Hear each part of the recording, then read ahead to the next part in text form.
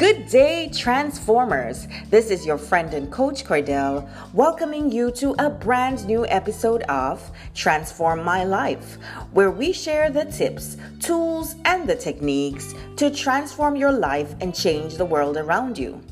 Today's topic is 3 strategies that you can use to attack anger instead of attacking others. And our biblical tip comes to us from Ephesians 4, verse 26 to 27. In your anger, do not sin. Do not let the sun go down while you are still angry, and do not give the devil a foothold. One of my greatest struggles in life has been having what you would call a short fuse or temper. I have very limited tolerance for pretentiousness, disrespect, deception, and injustice. And let's just say, if you're shocked by this revelation, I've had many years of shaving, training, and pruning that has helped me become the way I am today. And I do believe God is still working on me in this area.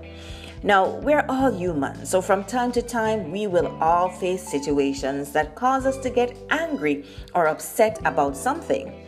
However, the Bible provides us with real strategies that we can use to maintain our peace and overcome this very powerful and negative emotion.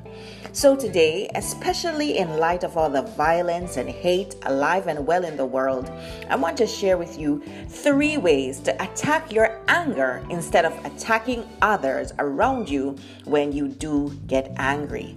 So here goes. Number 1, be slow to anger.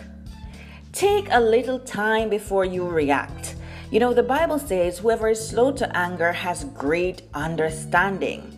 For me, this has many meanings. It means not being so judgmental and understanding that we all hurt others from time to time. And we all make mistakes from time to time.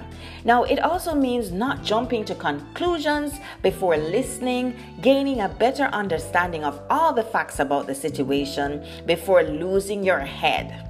And finally, knowing fully well that you really don't need to get emotional or negative about something that God will eventually work out for your good and turn to a positive outcome.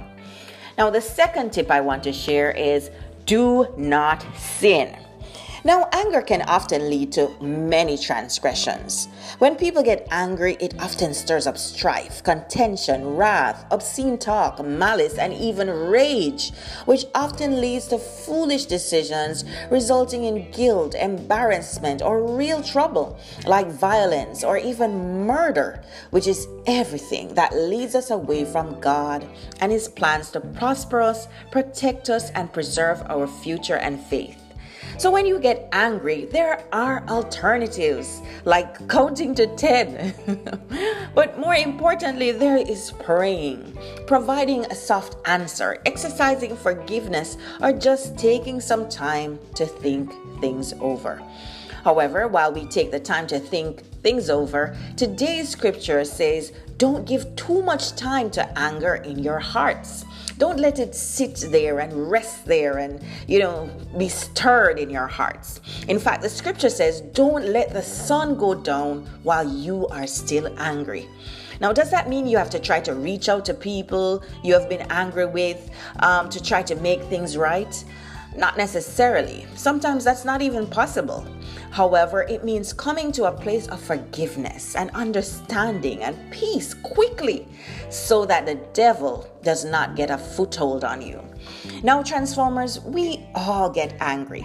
But if and when you feel angry, don't be overcome by it. You don't need to be. And don't let it lead you to attack those around you.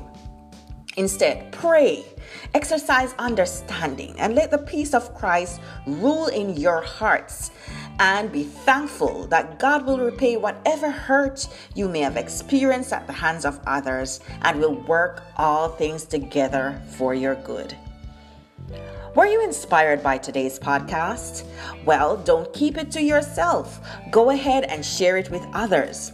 You can also favorite this podcast wherever you are listening to podcasts. And also don't forget to follow me on Instagram at People Transformer and check out my books on Amazon. That's Seeds for the Heart, God's Promises for Peace, Prosperity, and Victory, and Seeds for the Heart, 365 and 90 daily devotionals for God's peace, prosperity, and victory.